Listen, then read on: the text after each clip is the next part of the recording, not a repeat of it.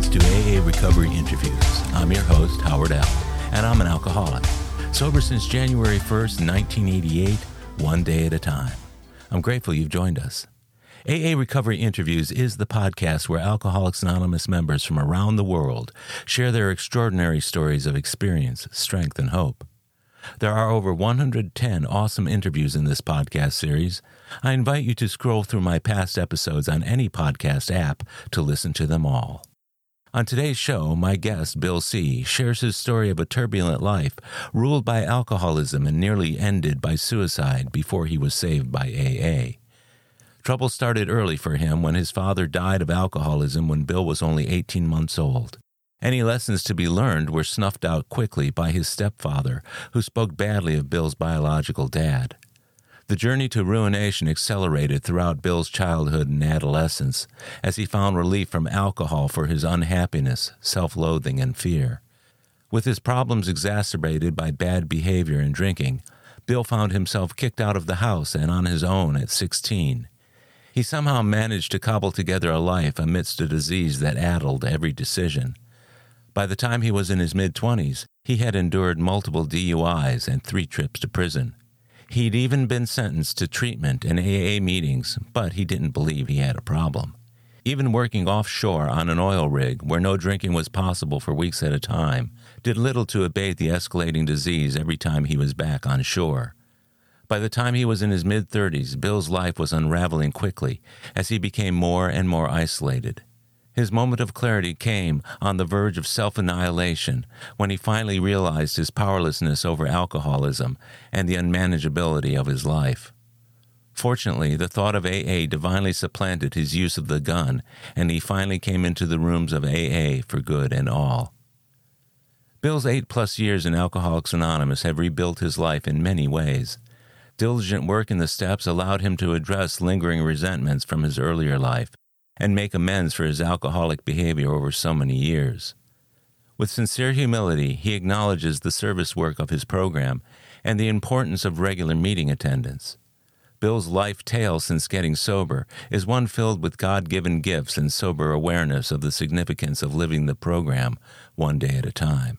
I think you'll find much to be gained by listening to Bill's story and invite you to enjoy the next hour of AA Recovery Interviews with my friend and AA brother, Bill C.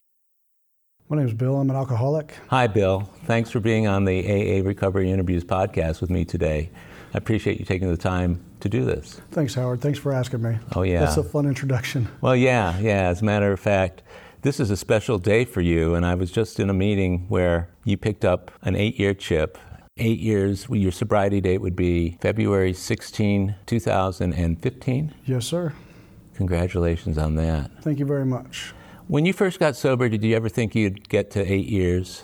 I didn't think that I would. I also didn't think that I wouldn't. It was not something that came into my mind. It was very much the one day at a time, just trying to mark off the calendar type of thing with the X's. I feel like I might have resonated or looked up more to people that had 3 years because 8 years, I don't know, it wasn't that it seemed unachievable, it just seemed foreign. Yeah, I remember feeling the same way when I was new in sobriety. So you got sober in 2015. Was that the first time that you'd ever tried getting sober? No, it wasn't. I had tried several years before. I couldn't tell you how long ago it was. And I went to AA then. And I'm pretty sure that when I was asked who I was, I didn't say my name's Bill and I'm an alcoholic. I might have said something like, my name's Steve and I might have a drinking problem. So I'm pretty certain I didn't use my real name, and I didn't say I was an alcoholic.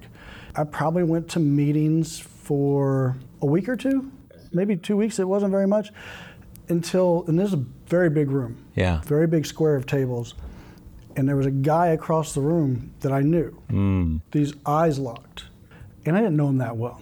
And when it was his turn to introduce himself, I remember he locked eyes on me, and he used a fake name.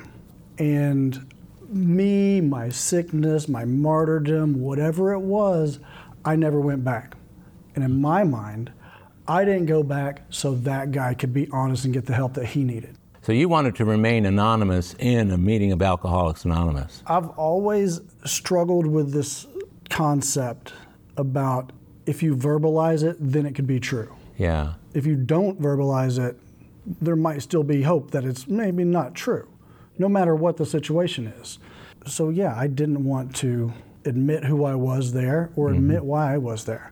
It was more of, my name's Steve and I'm here out of curiosity. Yeah, just so you could find out and decide whether you wanted to continue to participate. How many years was that prior to you coming in 2015? Would have been probably around 10 years. Should have been 05 around. What was there going on that made you decide to go to an AA meeting in the first place? I guess if we go further back, that wasn't even my first attempt at AA. Uh-huh. In the late 90s, I had some meetings that were more or less court mandated. And even at that time, the stories were interesting. I enjoyed listening to the people, but it was still just in the way of me drinking. I had cold beer in the backseat of the car in the parking lot. You know, I didn't take it seriously at all. And then early 2000s, somewhere between 2000 and 2001, I went to some AA meetings, more of a social atmosphere in prison. I'd like to take a look at some of that in a little bit more detail when it comes to the reasons for coming in, but a lot of times these stories have a beginning somewhere, and usually it's within the family of origin. Can you tell me what your childhood was like, where you grew up, and what family life was like for you as a kid? Small town Oklahoma. My father died of alcoholism when I was about 18 months old. So in the story that I've always been told was, my mother, 3 boys, there was 3 of us. My younger brother was days old, I guess. He was an infant at the time, maybe months old. And my father was a type of paycheck on Friday, don't see him till Monday type of drunk. And the way it's been told to me was, he didn't come home. And the police knocked on the door, some morning and asked my mother, like, do you own this brown whatever type of car? And she said yes, and she automatically knew what it was. And he was a couple blocks away from the house, just parked dead with a bottle of bourbon in his lap. At the time or on the death certificate, have you ever seen that? It says diabetes. Diabetes, yeah. I think it's like complications of diabetes. Maybe it just says diabetes. I don't remember. Do you know if he actually had diabetes? I'm not for certain, but I've heard, the sugar content in alcohol, and he was the guy that would drink and not eat. So there's probably diabetes, maybe, I don't know. So he was a pretty sick man from the disease of alcoholism. Did that become a secret around your house, or how was that handled? My mother remarried when I was 4, so just a few years later, and this guy, my stepdad, he didn't drink, but my father was never to be mentioned. He wanted everything to be conceived as that nuclear family. We were his children. There was no other person involved. So the alcoholism was not discussed. There was no booze in the house. And, my father just wasn't to be talked about. So you have siblings? Yes, older and a younger. Between yourselves, did you ever discuss it about your dad of origin as opposed to your stepdad? I don't think so. Not as children. Well, that makes sense. I mean, if you're 18 months old, and how much older is your... My older brother is about 3 years. So, he... Might have seen some of something. Some semblance of a father. It sounds to me like a really tragic story of alcoholism and the ultimate demise of one who's an alcoholic. I remember specifically, we moved to Houston in 2007, and I remember, I stayed inebriated long enough, over all of my course of time, that just numbs curiosity of certain things, especially of your past or having to deal with things. And I remember being curious one time, and I didn't know when my father had died.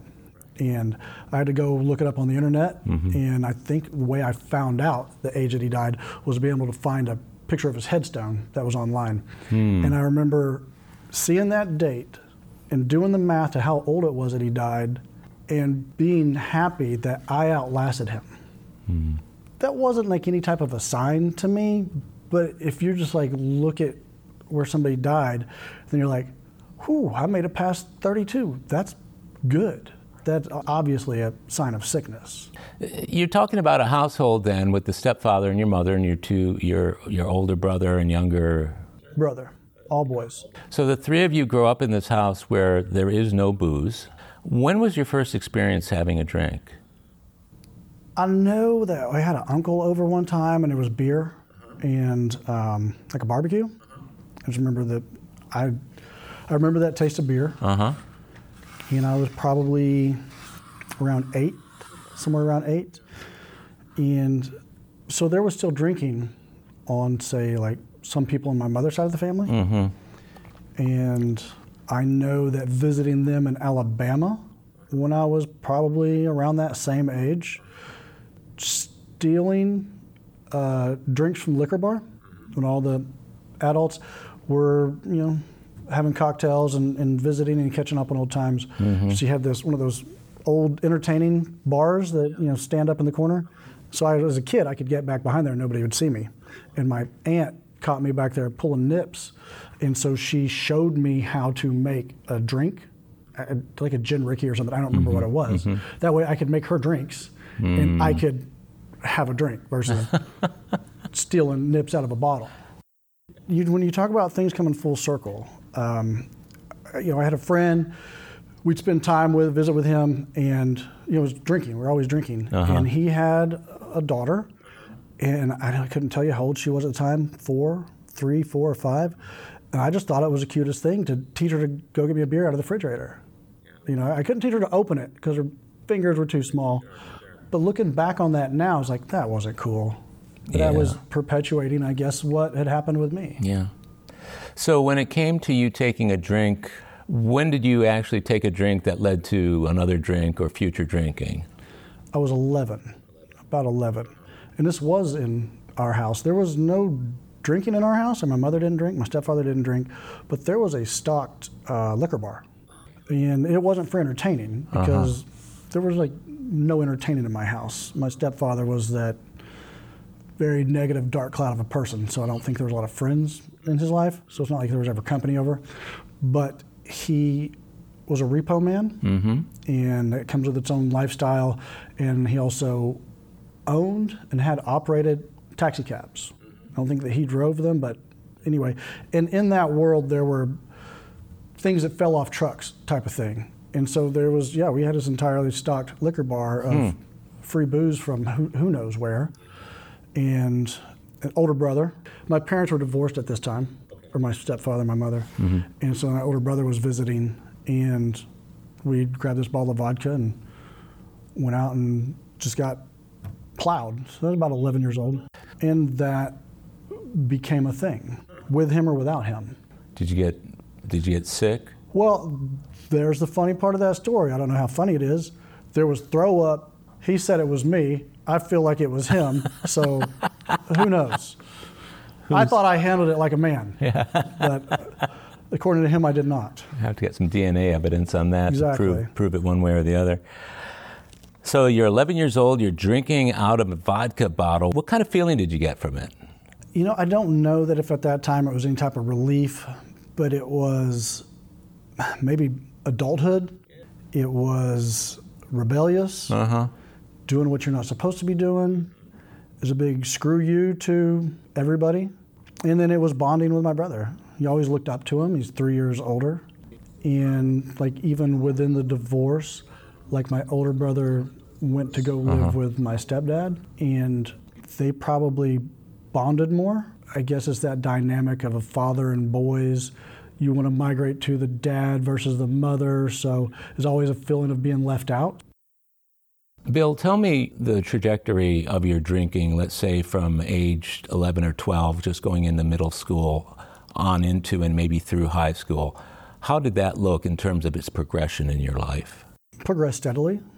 It would go from, when I was young, at that 11, 12, 13 age, I'm sure it wasn't a every weekend thing. I just imagined that it wasn't. Throughout high school, it immediately became a every weekend thing. And I just remember young, 5th grade, 6th grade, things like that, feeling different in school, not necessarily that a part of different. I mean, I did experience that, but just like, I just got drunk over the weekend. It's like, because I'm a man, that's what I do. Like it was that false bravado, weird trying to find yourself thing. Kind of scrounging for envy of others, right? Yes. Yeah, I get that. When were your first consequences to drinking? I didn't have like cool parents. It was just like, oh, you can drink as long as you're at home, or I hope you learned a lesson. It wasn't anything like that. I think it was, I was living with my stepdad, and I think it was just a matter of not being able to fool him. Just coming home in the middle of the night drunk and getting scolded the next day. I don't remember if I got grounded, but you're already young and hungover. You feel like that should be punishment enough, but it wasn't. I was punished more. And then I was reminded that, pretty good chance I'm an alcoholic because my father was an alcoholic. He even bought me a book. So even in me being a rebellious kid who was raging out at my, stepfather or, whatever those angst were, apparently the guy still cared to the extent that, he was trying to, in his own way, explain to me I'm probably an alcoholic. I have a predilection of this, and he bought me a book on it. I didn't read the book. I just remember, feeling that angst of a kid being picked on by his parents is what I took away from that.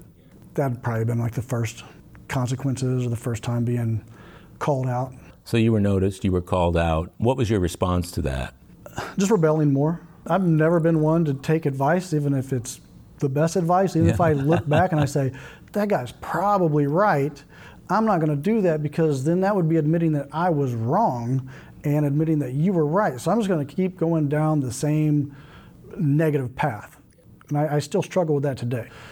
And when you're talking about that group of drinking buddies or that circle that I found to hang out with, they just gravitated towards that, right? Of it's cool to not care. It's cool to not study. People laugh about how terrible their grades were. It's like that was the environment that I was in. But when I was 16, my stepfather kicked me out because we finally just came to an impasse. Was it over the booze, the drinking? Well, that was probably a contributing factor. I mean, even though it was never brought up, we just didn't get along anymore. At the time, my older brother had just walked out of the house one day and left, when he was still in high school. So then it would have been probably myself and my younger brother living with my stepdad. And I remember him telling me one time, we went for months living in the same little shotgun house. You familiar with those? How small they are? Yeah. So my stepfather and I lived for months in this shotgun house without even seeing each other, without talking to each other. Leave a note on the door jamb by the kitchen with here's $20 for lunch.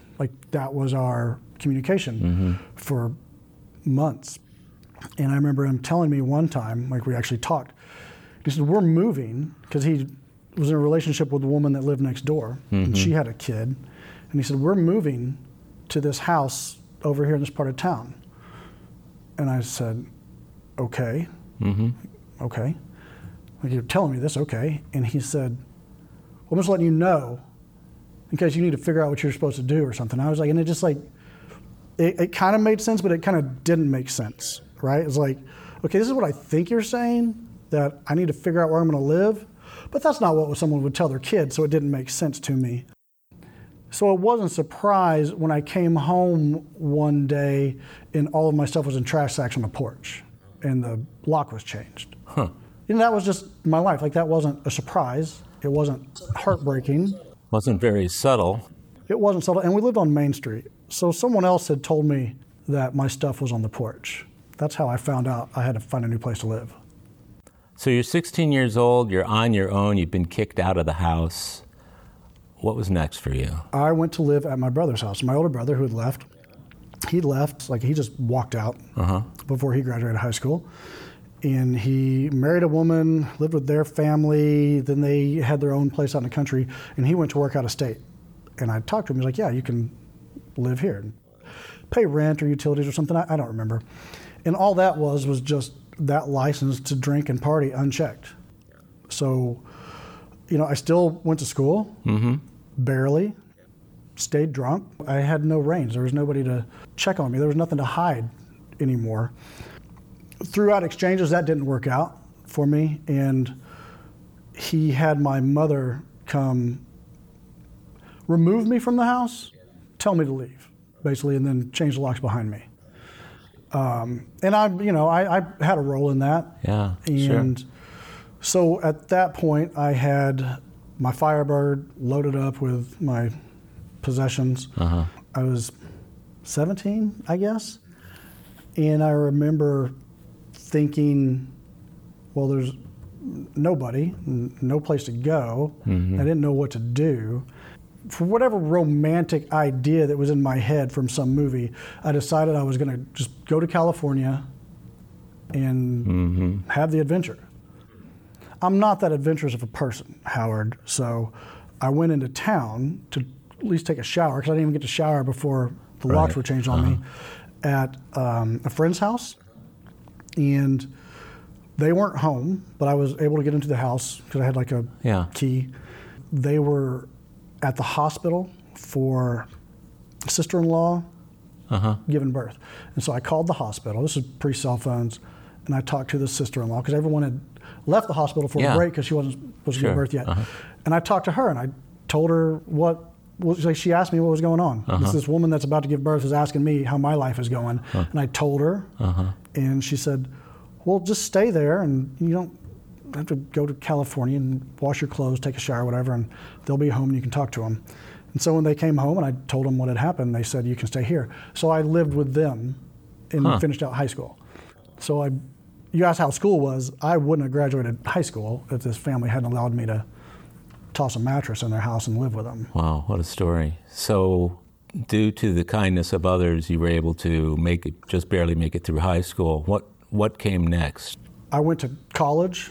I went to state school, and the only reason I went was because I had zero life skills. And I thought, you graduate high school, you go to college, and I needed a place to live. So that's how I went to college, why I went to college. And I had gotten a DUI in that summer of graduating high school and starting freshman year of college. But this DUI, I wrecked a car, and I hit like a rock embankment of like a big fence post on a farm, like on the side of the road. And it flipped this small car, end over nose 3 times. And I shot out of the rolled up driver's side window. I was blacked out. So I wake up coming to in a driveway, face down. I have dirt and glass and rocks and blood in my mouth. And I'm realizing what's going on. I'm coming to, and I'm starting to get up. And I remember this woman, she's holding my head on either side, and she says, stop, don't move. And I'm mumbling, and I'm getting up. She goes, your neck might be broke, your neck might be broken. I stand up, and she's like, you need to stay here. The ambulance is coming. And I just push her away, and I start walking the direction that home is. And the ambulance shows up, and they're trying to get me on the gurney. They're trying to get me to stop. And they say, look at your car, you can't go home. And I turned around, looked at my car. It was a pancake. It was unrecognizable. It was flat. If I'd have had a seatbelt on, I'd have been dead. This is not advocating for not wearing a seatbelt, but I don't think I would have survived that. And my head, alcoholism, concussion, drunk, blacked out, seeing that car, what worked in my head was that if I go home and go to bed, this will all be okay. And so they had to wrestle me down to strap me to the gurney. I'm not a good patient. I kicked everything and I spit and cussed, and it was not pleasant. They take me to the hospital. During the course of some of this, my tirade at the hospital, a highway patrolman came in and had them draw blood. And so that gave me my first DUI. And that is what gave me a court-ordered outpatient treatment. And there were some meetings involved. So you went to outpatient. So what did that look like? I don't remember. I couldn't remember the months of it. It was a couple of nights a week. I had beer in the back. That woman that I was sleeping with in high school, she would drive me, typically. And I had beer in the car waiting for me. Like, it's not like I would go home to drink. I would leave the outpatient meeting and start drinking immediately. And I remember that I liked it. Yeah. Like, the content was good. I enjoyed it, and I enjoyed learning about stuff, but it wasn't for me. Yeah. I was doing this because I was being picked on by the court system. I was doing what I was supposed to be doing. That was the extent of that. That was the worst that happened to you at that particular DUI, was just having to go to the outpatient and some meetings? To that point, yes. But the car wreck left me a couple of weeks in intensive care.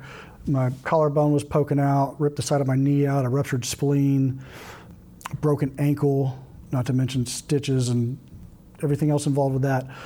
But so after the ambulance had taken me to that hospital, and I was such a terrible patient, that when they were shift changing, the first doctor said to hook me up for observation because there was obviously something going on. Right. And the other doctor came in and saw my behavior. And Hippocratic oath, he was wrong, but on a personal basis, he was right. Because I was spitting at people, I was cussing everybody. Yeah. And he said, no, screw that guy, send him home. And so they sent me home. I don't know how I got home, but I just laid in the floor on all fours because I was bleeding internally. And it was the next day somebody came by to check on me and took me to a different hospital where they did the MRI and found out I had a ruptured spleen, and then I went into intensive care. So it was the DUI, it was the car wreck, it was all the medical involved with that. As the court progressed, I believe it was, I just had to do this outpatient stuff. I had to probably pay some fines. It wasn't terrible, but then I was the only person I knew that went through that. None of my other classmates or friends had ever gone through this. So to me, that wasn't even a discouragement. That was just me progressing as a man, because my stepfather and the way I've been raised is that life sucks. Yeah. Work is hard. Yeah. There's no joy in anything. So I guess I had this sense that the more misery you're in or you cause, the more you're progressing in life. And alcohol will definitely aid that, won't it? Yes, exactly. When they sentence you to go to this outpatient, you still hadn't connected your alcohol consumption with any of the consequences that were happening. Was it just bad luck? I was being picked on. Picked on? I was being picked on. It was bad luck in the sense that everyone else that I knew drank like me, in my mind, yet they weren't getting pulled over on a regular basis.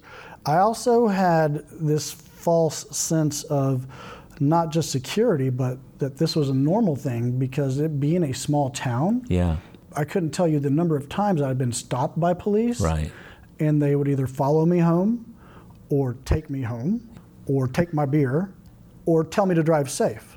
So there were no consequences to this. It wasn't until, I was 18 that car wreck happened, and it was a highway patrolman that showed up on the scene, that there was ever any legal consequence.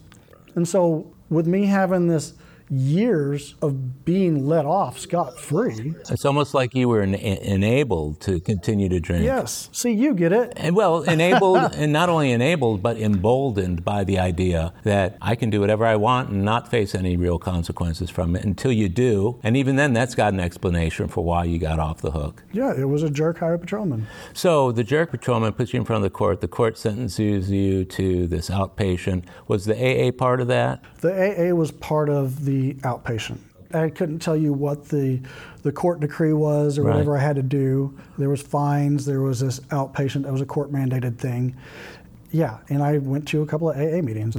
You had to fulfill a certain quota of meetings, I take it. Yes. Was there a probation involved? There was probation, but it was, I didn't report to anybody. It was just probably a year or something. I don't remember. So let's look ahead to the next part of your life, the part that kind of leads up to you coming into AA for earnest. What does that period look like? Between that and when I went in on my actual own volition, just a lot of drinking, a lot of sinking down the downward spiral, a lot of drawing lines in the sand and stepping over them. Were you a functional alcoholic? Were you able to hold a job and still support yourself while you were drinking during those years? I dropped out of college, 2 different colleges, maybe 5 different times. Yeah, I had a ton of student loan debt to show you that, with not a single grade to prove that I was there, other than the student loan debt. I could work. I worked at a machine shop for a year. Mm-hmm. I feel that I was probably enabled to continue my lifestyle this way. I had a grandmother who died and left me a sum of money that contributed to this lifestyle. So you didn't have to work. I didn't have to work to the extent that other people have to work. I think that goes on that same coin with being in high school and cops not holding legal action against me when they catch me drinking and driving. I felt different than everybody else. So the money enabled you. The money enabled me. I didn't have to take things serious. I could do whatever I wanted to. And throughout this time, I racked up several DUIs. And I went to prison. And I was released from prison.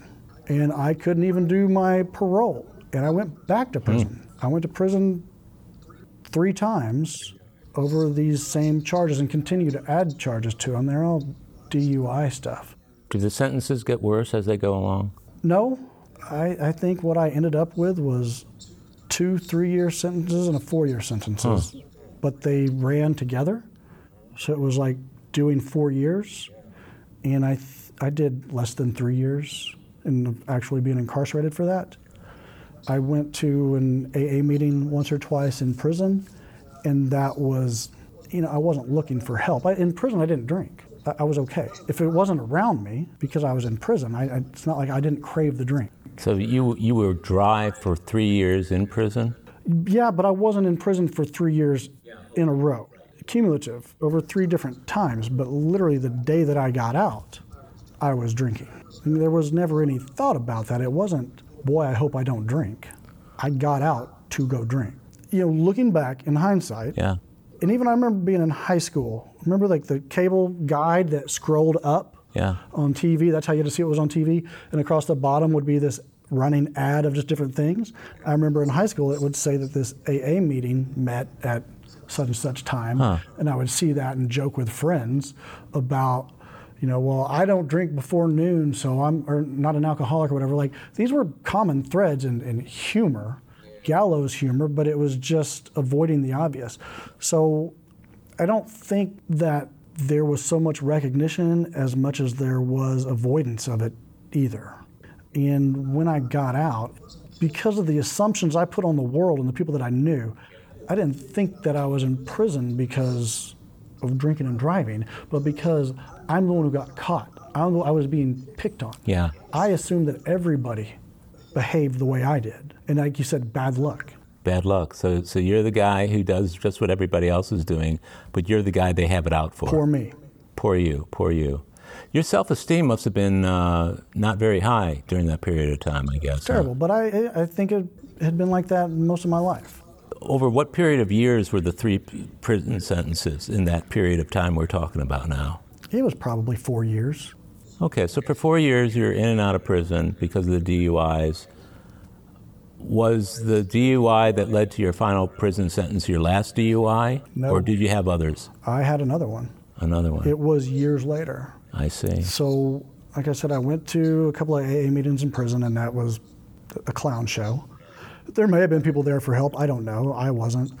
But when I had gotten out, it was probably 3 years after getting out, 3 or 4 years, just through whatever chain of circumstances had happened. I think why I really pursued it. And I was a daily drunk driver. And I lived with that feeling, that dark cloud over my shoulder that any time could be the time that I go back to prison. But I never stopped drinking and driving. It was that same thing of somebody, like you said, not drinking for a period because I couldn't, and then saying, okay, well, I'm just not going to drink anymore because that seems to be my problem, and then realizing that they can't not drink. I knew that I could not drink and drive. Yeah. So I had this real just dark acceptance of it, and I lived with that. But I think what it was that led me to actually pursue AA for myself was all of that piling up. And this is over what number of years, would you say? I was probably 25, 26 at the time. So we're really only talking a period, let's say, from high school until 26 years old, until you finally... Tried it, seriously. I lived with a girl. We were friends. We were roommates.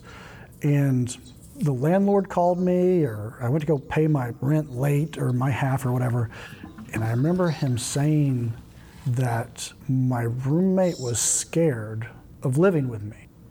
And being a drunk and wild thoughts. I had no idea what she was talking about. Why would she be scared of me? And it was, I spun off. Somehow I managed to do some soul searching on there. And what it came down to was I was an irresponsible person. And right. She was afraid of living with an irresponsible person that wasn't going to pay their bills. It wasn't the fear of bodily harm or burning the house down or stealing anything. It was just that rent was going to fall behind because I was irresponsible. So you weren't pulling your weight? I wasn't pulling my weight. I never pulled my weight all of my life. That, coupled with just everything piling up, is why I decided to go to AA. And I stopped drinking for a period of months. While you started to go to AA? Yes. Like I said, I went for a couple of weeks until I saw that guy across the table who used a fake name because we knew each other. And so I stopped going to AA, and I just had white-knuckled it, which I was doing anyway. Did you immediately think of AA whenever that happened, or were you thinking of other solutions? I thought about it because I knew it. I mean, I knew that AA was there. I knew the purpose of AA. Yeah. I'm not one of these people that's oblivious to the fact that it shows up. And so I just Google search, what do you do if you drink too much? I knew. Yeah, I get that. Whether I wanted to admit it or not, I knew where I was heading in life. Deep inside in your heart of hearts, you knew what was going on. Exactly. We'll be right back. My friends, if you've enjoyed my AA Recovery interview series and my Big Book podcast, check out Lost Stories of the Big Book, 30 original stories from the first and second editions of Alcoholics Anonymous, missing from the third and fourth editions. It's an engaging audiobook that I narrated to bring these stories to life for AA members who've never seen them. These timeless testimonials were originally cut to make room for newer stories in the third and fourth editions. But their vitally important messages of hope are as meaningful today as when they were first published. Many listeners will hear these stories for the first time. Lost Stories of the Big Book is available on Audible, Amazon, and iTunes. It's also available as a Kindle book and in paperback from Amazon if you'd like to read along with the audio. You're going to love it. And we're back. So after you saw that guy and you decided that you didn't want to go back, did you consider going to other meetings? No. That's how much chance I gave it. Okay, so you were sober for how long? It was a couple of months. A couple of months. I want to say it might have been 6 weeks. So you gave it 6 weeks and then you went out? I went out. I started drinking again. And how long did you stay out that time? Forever. Forever. Yeah. Until I was 37, until 2015. So for the next 11 years after your first personally motivated stab at AA, there's an 11-year period where you left AA in the dust. What were those 11 years like? We moved here for my wife's career. Girlfriend at the time, we moved here for her career. That was one of those things where life just immediately got better because I left that group of drowning friends, right? Because we all engaged in the same activity, and it's, you hold each other down. You're the sum of your 5 people you hang out with the most. So just getting away from that enhanced my life. But at the same time, I went to work offshore, doing offshore oil field construction. And doing that, you're out in the Gulf of Mexico for 2 or 3 weeks at a time, not drinking. It's not available. So you're working, you're doing labor, you're eating on a regular basis, as opposed to at home when you're drinking and you're not doing anything and you're not eating healthy. So I did that for 7 years. And I think that enabled me to prolong my downward spiral. I continued to go down, but at a slower clip, because I spent half the month, for lack of a better term, in a health farm. I was offshore. So during those 7 years, you never thought to yourself, well, I've been sober now for 2 weeks after being on the platform here. Maybe I should go a few more weeks or to the next time and see if I could string it together. Did that ever run through your mind? No, because quitting never occurred to me. It wasn't, it wasn't my problem. As soon as the helicopter would land, or I would get off the boat, depending on what mode of transportation we utilized, I hit the first beer joint, pulling out of the dock. And then I would drink the 5 or 7 hours or 12 hours on the way home. Like I said, I'm a drinker and driver. But it never occurred to me to not. When you were in those meetings, and it doesn't sound like you went for very long to the AA to begin with, but if you go to enough meetings, even in your early days of sobriety, they're going to say something about the biggest part of getting sober is not drinking. Did that message just not make it through to you? Nothing clicked. Nothing clicked. Like I said, I remember going. I can tell you where it is because I still go to that meeting when I go back home. Okay, and I've told that story at that meeting, and you know how I used them once upon a time. But whatever reason I went at the time, or I thought I was going to get out of it, whatever I had going on upstairs was so convoluted and misconstrued that there was no message getting through. And you say things are starting to spiral downward. I'm assuming the spiraling downward wasn't happening while you were out on the platform, but when you're back here and drinking. It's all of it, because I would go offshore and leave my family, my wife here, to deal with the wreckage and the mayhem that I just caused and created for 2 weeks in a row. And we had our own lives. Yeah. You do that long enough. You know, you talk with somebody that travels internationally for a living. You do that long enough, she has a life at home, you have a life on the road. When you come together, there's a honeymoon phase for a few days, and then you miss your lives separate because that's predictable. Yeah, I get that. And then it's, when is it time to go? Oh, it's time for me to go now. So I did that for 7 years. By the time I quit that job, because it was going to be my marriage, it's too much, you know, on a marriage. We lived too separate, and the next step was to separate. It never came up, but it was in my mind, and I'm sure it was in hers as well. But I looked for a job closer to the house. I needed to be home because this was not sustainable anymore. And I did get a job closer to the house, and I was able to drink for 2 more years. So that had been 35 when I quit offshore. What did your bottom look like? What were things like in the final days before you went to AA in earnest? So when I was 35, you know, I knew there's a problem. It's undeniable that there's a problem, even without that dark shadow of, this time I'm going to get pulled over, you know, living with that. But like on a health-wise scale, things just hurt. Things struggled, you know, just standing up, you know, just bouncing back, not being able to eat, being able to eat only certain things, you know, to digest, just all of this health concerns of all you do is consume alcohol started to pile up.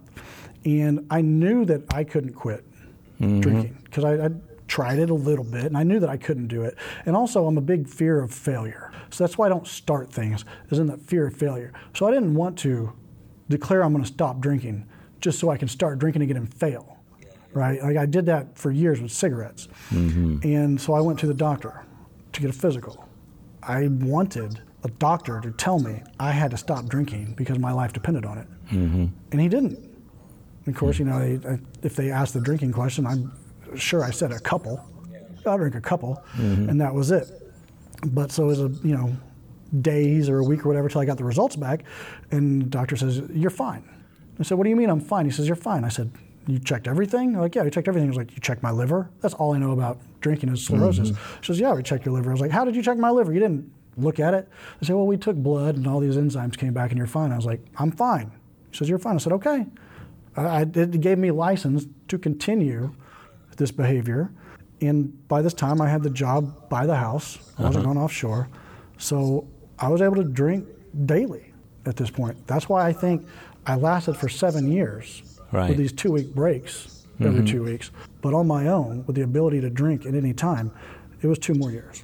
And what that bottom looked like was, you know, all of the harm I caused people, the harm I caused myself, the guilt, the shame that I lived with, that I couldn't face people. I didn't have friends because, you know, I would meet somebody or make an acquaintance or even with family, and then I would do something that would be so horrendous, at least in my mind it was, that I wasn't going to face you again. So I was like, well, Howard's not a friend anymore. I can delete that number. Like, I'm not going to call you again if you saw me behave a certain way or if I just did something that was overtly terrible. Sounds like that pattern from earlier in your life. Yes. And, you know, one of my defenses to that behavior is to embrace it and just go full-scale antisocial. And that's what I did. In those last 2 years, like, I had no friends. I just drank on the back porch, smoked cigarettes. I didn't do anything. I went to work and I drank. That was it. And I only went to work because that's what you were supposed to do. I drank because that's what I wanted to do. I ate because I had to. You know, I cook. I really enjoy cooking because I enjoy eating. I like the way things taste. And I didn't even enjoy eating anymore. I ate because My body had to. So I got zero joy from life anymore. Lately I've been talking with people where they've been saying about having a purpose or not having a purpose. And none of that registered to me back then. I didn't understand any of that because I didn't think there was any purpose to any of it. And I just felt so bad all the time. Yeah. And so guilty. And I got tired of it. And I didn't want to feel that way anymore. So my easier, softer solution was to become an atheist. I just decided. I don't like to say things for fear that it might become true. Sure. So I had to sit on this for a long time before I went full in and said, that's it, I'm an atheist. By that meaning that it's not that I don't think there is a God, but that there is no God. And if there is no God, then all this guilt and shame that I have should just be internal and not real. And so I felt like it should have alleviated me and made me feel better. It didn't. Yeah. And as those couple of years went on, I just continued to feel worse. It felt like all of the shit piled up more and more and more on my shoulders that I saw no end in sight. There was no purpose. There was no joy. People talk about being hopeless, and I don't say it to be like one-upsmanship, but I feel like I was not hopeless. Like there was literally no sense of hope. Like the word or the concept did not exist in my life. And so like on the whole, the day that led to my bottom was really mundane, which is weird because I hear that quite a bit. Yeah. Especially given my past, DUIs, car wrecks, prison, felonies, all these things, multiple chances to choose any of those for a bottom, but I didn't. But it was just a Sunday. My wife had friends over at the house. They were doing a shower or something, I don't know. So I had to make myself scarce. And I was just driving around with beer and a couple bottles of Jameson's and a loaded handgun because that was just what I did on Sunday. I was aimless. I went to the mall. Like I said, there was nothing awful that happened. And I was on my way home, just pondering all of this life.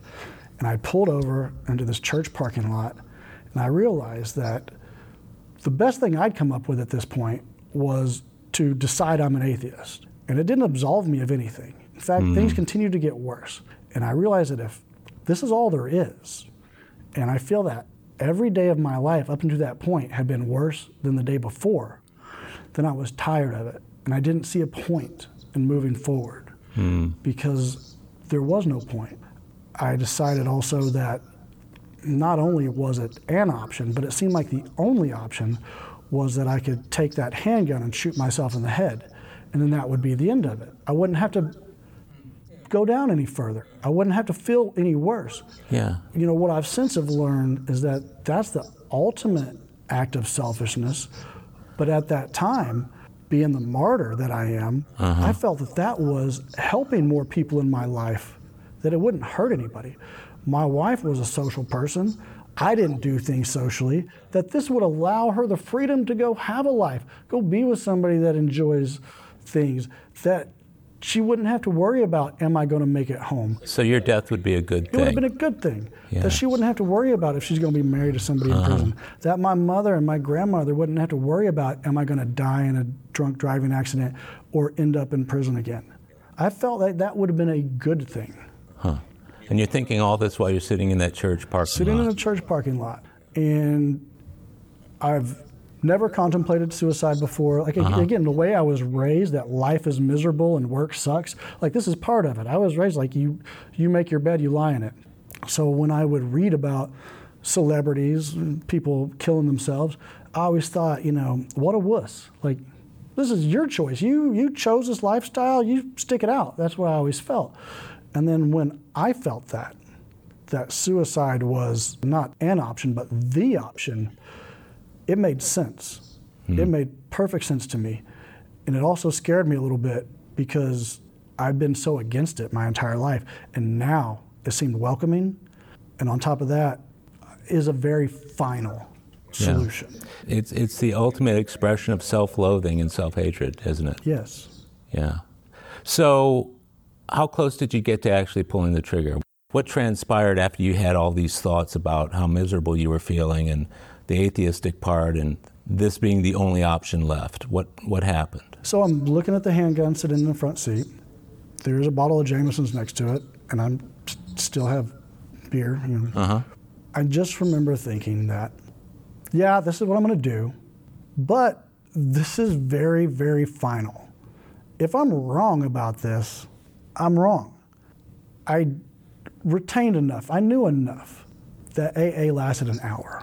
Yeah. So the plan was I can go home, I can go to bed, I don't have to talk about this, I can go to AA tomorrow, I can go to a meeting. It lasts an hour. Yeah. If I don't like what they had to say, I could go out to the car and shoot myself in the head and ruin everyone's fucking night. Yeah. And that literally was like, screw them if I don't like what they have to say. So that was Sunday. Monday, I went to work. I'm a good boy, I go to work. But I'm too hungover to do anything once I get home. Yeah. So I don't even drink. I don't pursue an AA meeting. Tuesday, and I'm still afraid. I'm still living with this, and it's still very real. So Tuesday, I look for a meeting, and there's one right by the house. But it started at a weird time. It started like 8:15 or something, and I got there at a weird time, like a little afterwards. So I chickened out, and I didn't even stop the car. And I went back home. And, I don't even think that my wife and I were talking at this time. And it's not because of a fight. It's because that's where we were. It's really separate lives. We just didn't really communicate. We slept in the same bed, but we didn't really communicate. We cohabitated. Then on Wednesday, I was feeling better physically. Like, I hadn't drank in 2 days. My body was feeling good. I had been eating. I was feeling good. I was getting that pep in my step again. There's the grace of God. It occurred to me that if I don't do something about this now, then I just start back over. And I found a meeting. And at that time, I guess it's probably online. Probably I looked on my phone and found a meeting online. And I went, and I'm sure I hem-hawed in the car before getting out. But I went in, and I went to that's when I call that my first meeting. On that Wednesday night? That Wednesday night. How did the feeling that you had sitting there in that meeting for the first time differ from the other times that you had gone to AA? When I went in, those people, they were hugging, they were smiling, they were laughing. That seemed foreign to me, and it just seemed wrong. It's supposed to be a bunch of, Bowery drunks, right? Not these people look professional and they're clean and they're having a good time. So that put me off because I hated anybody that was happy. I was antisocial. And when I came in, because a very good friend of mine in the program, he was there for my first meeting, and he occasionally likes to remind me what I looked like when I first came in. I had this beard, I had this drawn in under this hoodie. I just tried to be scary. I didn't want people to come around me. Like, that's kind of the persona that I had adopted. But I'm sitting there and I'm wondering, I'm pondering in my head, I know that you give your name and say you're an alcoholic, and I know that you don't have to either. So what am I going to do? That's what's going through my head. What am I going to do? And they say, is it anybody's first time? And I raise my hand. I'm not the one that ever wanted to draw attention to myself unless it was on my terms. And here I am, I raise my hand, and I still don't know what's going to come out of my mouth. And they just kind of point at me, or would you like to give us your name? And I said, my name is Billy, and I'm an alcoholic. Yeah. And I said, like I say that's my first meeting, and I introduced it as my first meeting. The others don't count. They don't count for me. It was a tourist action. It wasn't even a cry for help. So you were acknowledging two truths about yourself. First, what your name was, and second, that you're an alcoholic. Yes. Those are two immutable truths, aren't they? Can't take it back. Can't take it back. It came out. Can't take it back. And what an impact that must have had on those people. So you went to that meeting. What did you think afterwards? Did people come up to you? Did you give up phone numbers? What happened then? This is that grace of God that I didn't understand at the time. Not all meetings do this, but most meetings do. Once they realize there's a newcomer in there, they change gears and have a newcomer meeting. This group was no different than that. They changed gears and they had a newcomer meeting. At this time, they sat in a circle. Right. It's maybe 12 or 15 people. Being, antisocial, not wanting attention and wanting to hide from everything and everyone, now I was the center of attention. They spoke to me. Each person that shared looked at me. They spoke to me. They told me their story. And for the first time, I remember since I was 10 years old, that I didn't feel judged or that I was being judged. I felt like I was fit in. I felt like I was in the right place for the first time since I'm 10 years old. And I just remember being so moved by that. And it wasn't like I can pinpoint something or a thing that was said, but I know that that hope that I thought didn't exist was there after that. And I didn't hate these people for hugging and smiling like I did when I saw them come in. And they hugged me, and I just remember like, this is a community, this is the family, this is a fellowship, I'm not saying that like, yep, I'm hook, line, and sinker from that very first meeting, but it's like sliding in like a pile of crap and walking out like a human being. What a powerful hour that was in your life. It was amazing. Yeah, I mean, to walk in as you did, to have the meeting focus on you and the love that these people have for you, the acceptance, no matter what you did, no matter who you are, they want you there. They want only the best for you. And then you get up and you leave and you're feeling like a human being again. I believed them. I did not judge them. I did not look at the differences between the storyteller and myself. Yeah. I did not look at the difference between the content and my content. I just saw all the similarities. And that's not my nature. That was not my nature. What I didn't know is that was God doing for me what I couldn't do for myself. Yeah, you became teachable at that point. I became teachable. I became willing. What were your first months like? Did you start going to daily meetings after that? It was exhausting. I did the 90 and 90. I was given the big book. I got a sponsor. Uh-huh. He told me what to do. He told me I have to read the first 164 pages and the doctor's opinion. My sponsor, I think it was 72 at the time, he only learned how to read 11 years ago at this point, and he read it. He's like, I can't even read. I learned how to read 11 years ago to help his grandson learn how to read. And he says, because he gave me the big book on CD too. He's like, here, you can listen to this. And he bought me the book. He goes, but you have to read the 164 pages in the doctor's opinion. I can't even read, and I read it. That's what he tells me. So it imparted the importance of that on me. And I did, and I read that. So the next few months were exhausting because I was going to meetings every day. Mm-hmm. I was calling people every day. I was being called every day. I was doing the stuff that I was supposed to be doing. And I was sleeping. And even with this health and this sleeping without lying in bed full of worry or fear or wonder or when's the other shoe going to fall off or the resentment. When you lay in bed and these resentments just start spinning about how this person tried to screw you over and you're going to screw them over and all that, like this was my cycle, but I immediately found this side effect of sleep. So I'm getting regular sleep, but I just remember exhaustion to the point that I didn't have free time. And by free time, my free time used to be just drinking, being antisocial. Now I was doing something all of the time. And that's a drastic change of pace. So you did the 90 and 90, you got a sponsor, you worked all 12 steps. How long did it take you to get through the steps? It took me, I still haven't completed all of my 9th step.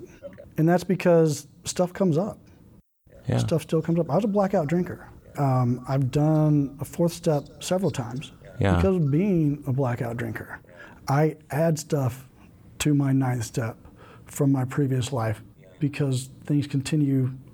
I remember things. I'll hear something at a meeting and be like, oh yeah, I need to add something to my list.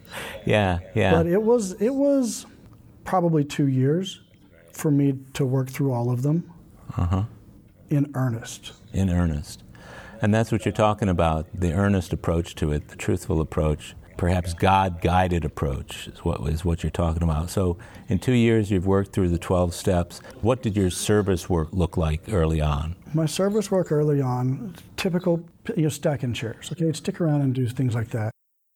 I got on a service representative committee. Oh, cool. I did that for, I don't remember the commitment, as a year or 2 years. I would chair meetings, I would lead meetings, I would share when I'm asked. Those were the type of service commitment, service work that I would do.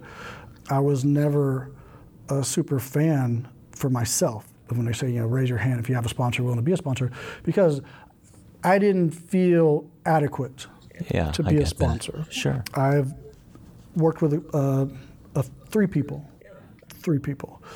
One's a good friend. He's still sober since he's been working with me, so that's a good thing. That's a good thing. Because the other two, I don't know what happened to them. Well, one I do. He's moved off. As far as I know, he's sober. We communicate every now and again. Sure. The other guy, the first guy that ever asked me to sponsor him, and I was there to tell him no. He was caught me after a meeting, and he's got me in the face, and you know what he's going to ask, and I'm ready to say no, and I started to come out with an excuse, and another friend that was just walked up and was standing with his face right here on the side of us, he says, "This is great, you get to sponsor somebody now." I was like, "Thank you very much, Sean." So yeah, I didn't want it, and I got it, because I don't know what's best for me. Yeah. Inside of the first week, and I'm talking with my sponsor, I said, "I don't know what to do. Yeah. Well, how am I going to fail this guy?" And he's sitting there, he's telling me, he says, "If this guy goes out and drinks, when this guy goes out and drinks, it's not your fault." And he's telling me everything I need to hear. Oddly enough, at that exact moment, he was drinking. Like, the sponsee was out drinking. It was kismet in me learning that I can't break somebody. Right. He didn't drink because of me. And it did give me that freedom that you're not asking someone to marry you. His life is not in my hands. He can only do what he is willing to do. What were a couple of the milestones that have occurred for you within sobriety? That's easy. Literally since joining AA. So my life on the outside, salary-wise, possession-wise, the little things that we think that matter, but kind of really they don't, had always continued to go up gradually. I would continue to get paid more. We would have a little bit nicer car, a nice house or whatever, but on the inside it was dying. But since joining the program, being given a set of principles to live by, because I had no principles, becoming vulnerable and learning to ask 2 questions, basically 2 statements, has improved my life drastically that I've learned directly from the program is, "I don't know, and can you help me?" By embracing these things, my life has improved on all fronts. The first one being my career. A friend in the program approached me inside my first year about coming to work with him in sales. And I'm like, "Dude, I don't do sales. Like, I don't know if you've listened to me very much, but I don't like people. I'm very antisocial." And the job that I had at the time, like when we moved locations, I picked the office furthest away from the front door. I didn't want to see anybody. Like, if my phone rang, I didn't even answer it. I didn't have a forward-facing role. I didn't have to talk to people. And that's how I wanted to remain. And I remember him saying, "Yeah, well, I see something in you you probably don't see in yourself." And I didn't, entertain working for him. Mm-hmm. But when oil took a tank and I got laid off, and I called him, I said, "Hey, my schedule just freed up." And so I went to work for him. I took a role in sales. So that's what I've been doing for the last 7 years. That has opened the doors to me in so many ways and so many opportunities, and just being able to meet people, being able to have these conversations with people. And one of these things, someone that I've met along this way, they encouraged me to go back to school. All that $30,000 in student debt that I had with 0 grades to show for it, I paid all that off in 2017. And in 2018, I enrolled at college, and I ended up getting my associate's degree. December of 21, I graduated from University of Houston with my bachelor's degree. I am second semester of my MBA right now. And I mean, that's just education. Yeah. That's just a little bit of career. My wife and I, we've been blessed in our careers. We've been blessed in our relationships with our families. We've been blessed in our relationships with our friends. Last year, I received a pardon from the state of Oklahoma for all these DUIs. I could have done the hearing online, but I felt it was an important enough situation that I drove up there and I put a suit on and I went to the hearing. And I went last, so everybody that went before me, they start a shot clock. I think it was like 5 minutes. You have 5 minutes. They ask you some questions. You answer them. You can plead your case, tell them why you deserve it, what great you've done with your life and why you need it. And then when there's a buzzer, it goes off. You're done. And, some people, they got unanimous pardon. Some people were not recommended a pardon. Then I got up there and they started asking me questions, and this stuff came back to the program, and they started asking me questions about the program and started asking, how it affected me. Some of the same questions you're asking me and what I have done to earn this. Right. When it was said and done, I spoke for 22 minutes. Oh my gosh. To this board. And I did get my recommendation. And walking out of there, that was a really good feeling that I got the recommendation. But what I felt was more rewarding to me was that these people were my enemies once upon a time. This was the prison board. And we had a 22-minute conversation where I was able to see their point of view and how they actually want to enforce change and help people and decrease recidivism. And all of that conversation that we had was based on my recovery and how it decreases recidivism. So I got to see the path that they're actually on to try to help people. Yeah, what a gift for them to be able to sit there and hear a guy talk about real rehabilitation. I can imagine what that meant. What a great gift you gave. That is such a cool story. Your story is, I love the way it all transitioned, and I'm able to envision the turnaround in your life, whatever it takes, the slogan, whatever it takes. I see that in you, and your story has really moved me today. Many thanks for doing this, and I look forward to many more years of a growing friendship with you, Bill. Thank you very much, Howard, and thank you for the birthday congratulations today. You bet. You earned every year of it. Well, my friends, that's it for today's episode of AA Recovery Interviews. I want to thank my guest, Bill C., for sharing his story, and thank you for tuning in. If you enjoyed AA Recovery Interviews, will you please tell others how to listen to it? And please take a minute to give it a rating and review on Apple Podcasts. That will help others find it. Of course, you can listen to many more interviews in this podcast series by following it on Apple Podcasts, Google Podcasts, iHeartRadio, Spotify, Pandora, Stitcher, and other podcast providers. Or tell Siri, Google Assistant, or Alexa, play AA Recovery Interviews podcast. Or visit our website, aarecoveryinterviews.com, to hear every show, share your comments, and also contact us. By the way, this podcast strictly adheres to AA's 12 traditions and all General Service Office guidelines for safeguarding anonymity online. I pay all production costs, and no one receives financial gain from the show. AA Recovery Interviews and my guests do not speak for or represent AA at large. This podcast is simply my way of giving back to AA that which has been so freely given to me. The next episode of AA Recovery Interviews is on the way, so keep coming back. It'll be here soon.